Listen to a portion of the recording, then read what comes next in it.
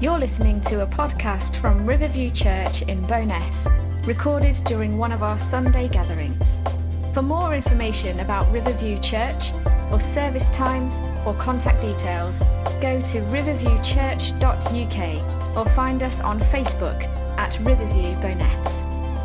Good morning, everyone. In this series we'll be exploring who is Jesus and why should I care. This morning I'd like to ask a question. What do you know? It's often the case that life goes on and suddenly a what do you know moment seems to take place. It could be, if you're fortunate, an unexpected windfall, a chance meeting with someone you've not seen for years. Or maybe God just shows up when we least expect him to do so.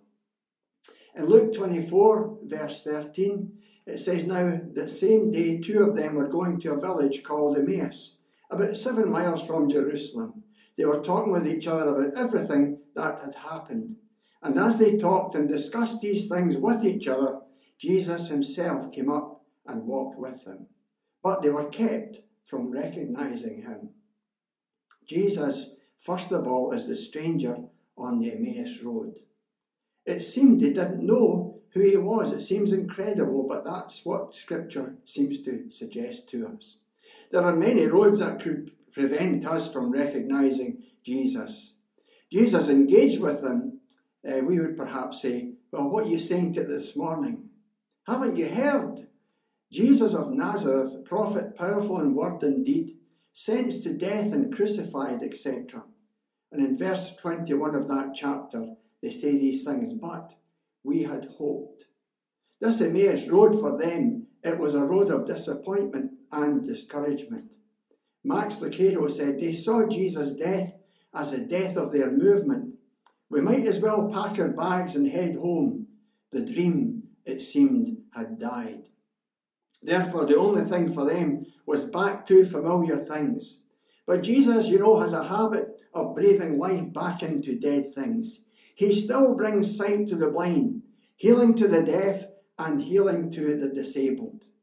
When I lived in Glasgow many years ago, my best friend Jim Meldrum lived with his parents at an address, and that address was called Park Circus. It was aptly named due to the fact all the houses were built around the park. It was very circular, obviously, in construction. It was great fun to cycle around, but after a while, there was a need to stop and change direction. Perhaps that's you this morning. You're going in a certain direction. Life seems to be in a bit of a rut, a bit of a circle, and it's time to change direction. Sometimes there can be cycles of behaviour that can get a hold of our lives and prove difficult to shake. But praise God, he comes to set us free. In Mark 9:22, a man with a demonized son came to Jesus. And Jesus asked the boy's father, "How long has he been like this?" "Well," the reply was, "from childhood," he answered. "It has often thrown them into a fire or water to kill him." But when Jesus saw that a crowd was on their way, he rebuked the spirit and said, "You deaf and mute spirit, I command you, come out of him and never enter him again." The spirit shrieked and convulsed him violently according to Scripture, and then in the end it came out. Praise God. There may be many roads leading away from the centre of God's plan and will for your life this morning. But what do you know? Jesus still draws near and meets up with each one of us. In Luke 24, there's another very intriguing verse. In verse 52, it says, "In addition, some of our women amazed us." And you know what? In Riverview, we have got a few amazing women amongst us here. Regardless of what happened, Jesus is able to meet up with us and bring his word of deliverance and freedom. God still sends believers to make believers, men and women alike. The second thing I'd like to share this morning was that the enemies of Christ, it seemed that they didn't know they were crucifying the Lord of glory. In 1 Corinthians chapter 2, it says, "We do, however," Paul speak a message of wisdom among the mature, but not the wisdom of this age or the rulers of this age who are coming to nothing. No, we speak of God's secret wisdom, a wisdom that has been hidden and that God destined for her glory before time began. Then it's this verse, none of the rulers of this age understood it, for if they had, they would not have crucified the Lord of glory. However, as it is written, no eye has seen nor ear heard, no mind has conceived what God has prepared for those who love him. But God has revealed it to us by his Spirit. You know, I'm often caught by some of the doxologies that Paul has written, and you can't blame him. He could say things like this in Romans 11:33. Oh, the depth of the riches of the wisdom and knowledge of God, how unsearchable his judgment and his paths beyond tracing out. Who has known the mind of the Lord, or who has been his counsellor? Who has ever given to God that God should repay him? For from him and through him and to him are all things. To him be the glory forever. Amen. Praise God this morning. Salvation is of the Lord. In Acts 2 and 23, it says this, Jesus, in the King James Version, says, him being delivered by the determinate counsel and foreknowledge of God, ye have taken, and by wicked hands have crucified and slain. Verse 24 says, but God raised him from the dead. Bless his glorious name forevermore. In Acts 2:23, determinate is the Greek horizo, from where we derive the word horizon. This refers to God limiting or horizoning all aspects of creation, and particularly the plan of salvation. Even men engaged in the grossest wickedness cannot thwart or overturn the plan of God. Salvation is of the Lord. In John 1:46-50, Jesus saw Nathanael under the fig tree. And Nathanael, of course, when he encountered the Lord Jesus, he said, Where did you get to know me? And Jesus answered, I saw you under the fig tree before Philip called you. It's one of these moments. What do you know? Jesus is on my case, and I didn't even realise it. No wonder Nathanael was astonished, and many of us have been astonished at the grace of God as he comes to us in various different ways and meets up with us when we least expect to encounter him. Friend, Jesus sees your way before he even calls you, and he sees where you're at. You're on his radar. You could say that you're on his horizon. So on God's horizon, he sees the cross. He sees the tomb. He sees the victory.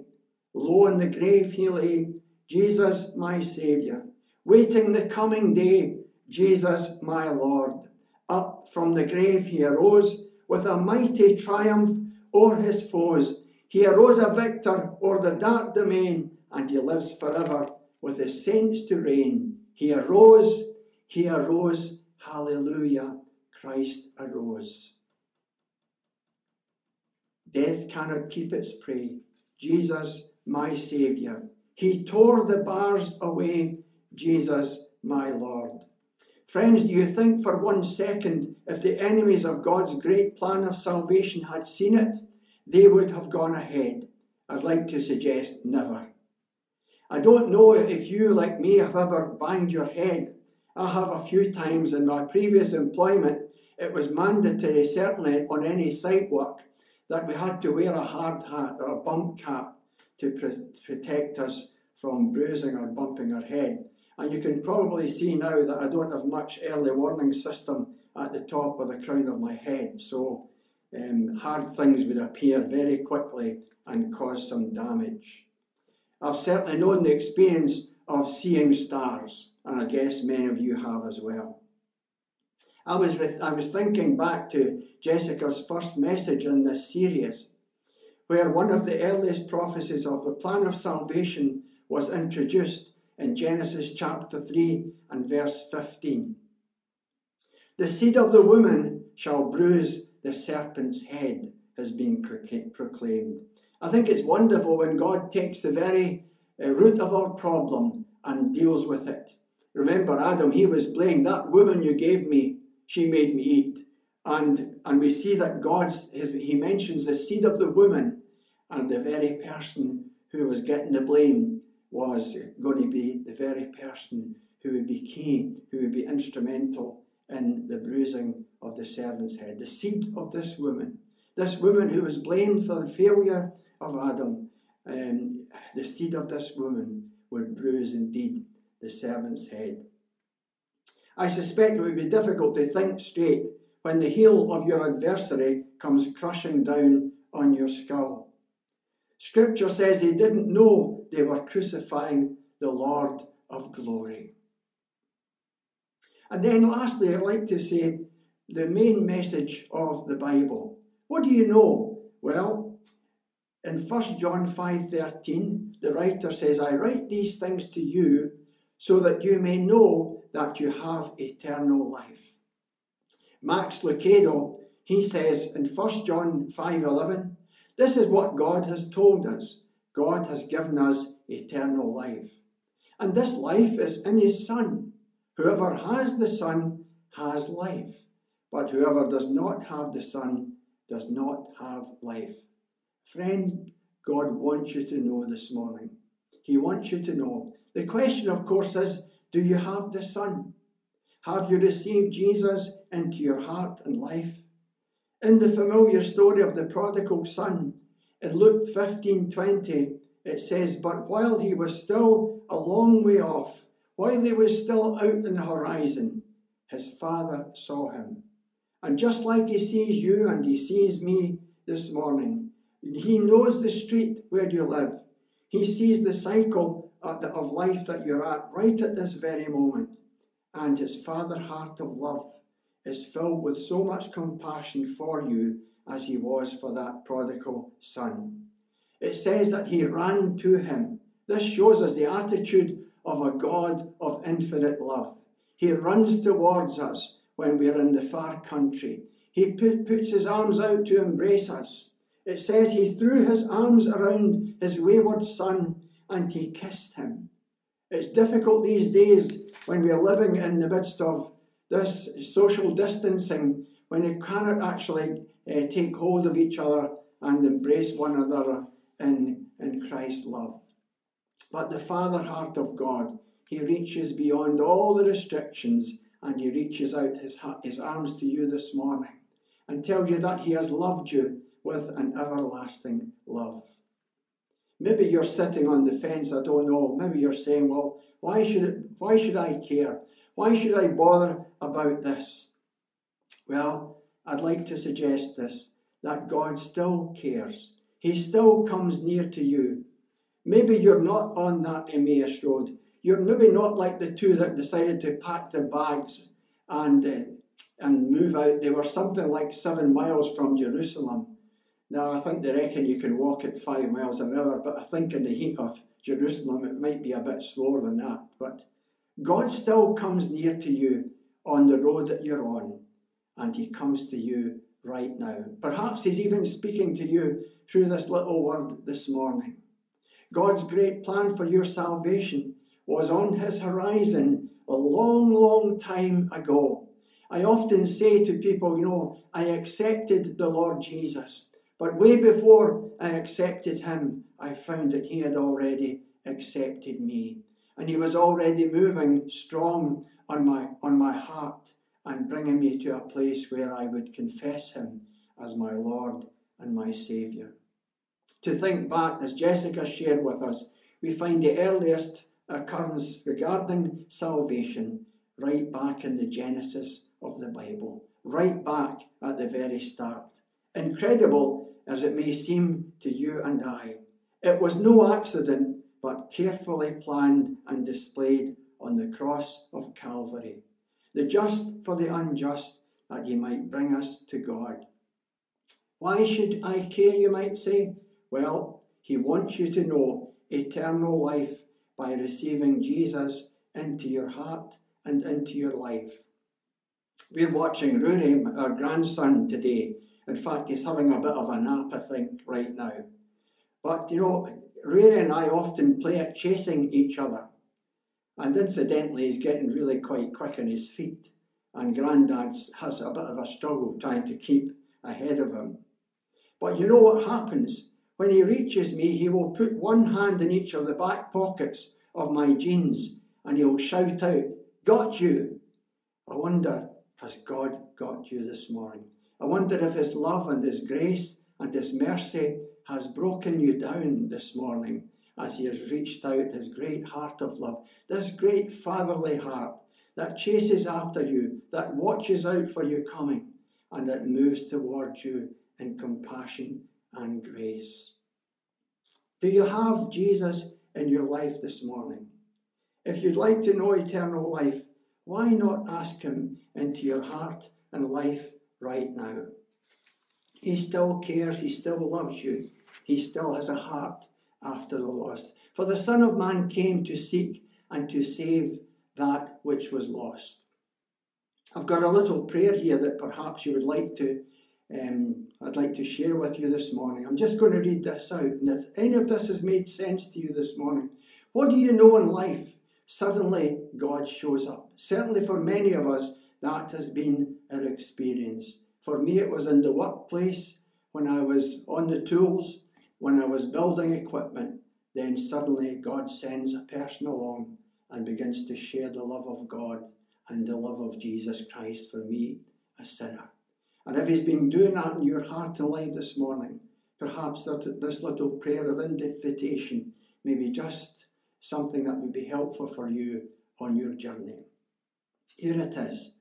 Lord Jesus Christ, I'm sorry for the things I've done in my life. And you may need to take a moment or two to consider anything in particular that is troubling your conscience right now. Please forgive me. I now turn from everything I know is wrong. Thank you that you died on the cross for me so that I can be forgiven and set free, regardless of the road that I seem to be on. Thank you that you offer me forgiveness and the gift of your Holy Spirit. I now receive that gift. Please come into my life by your Holy Spirit to be with me forever. In the name of Jesus. Amen. God bless you this morning.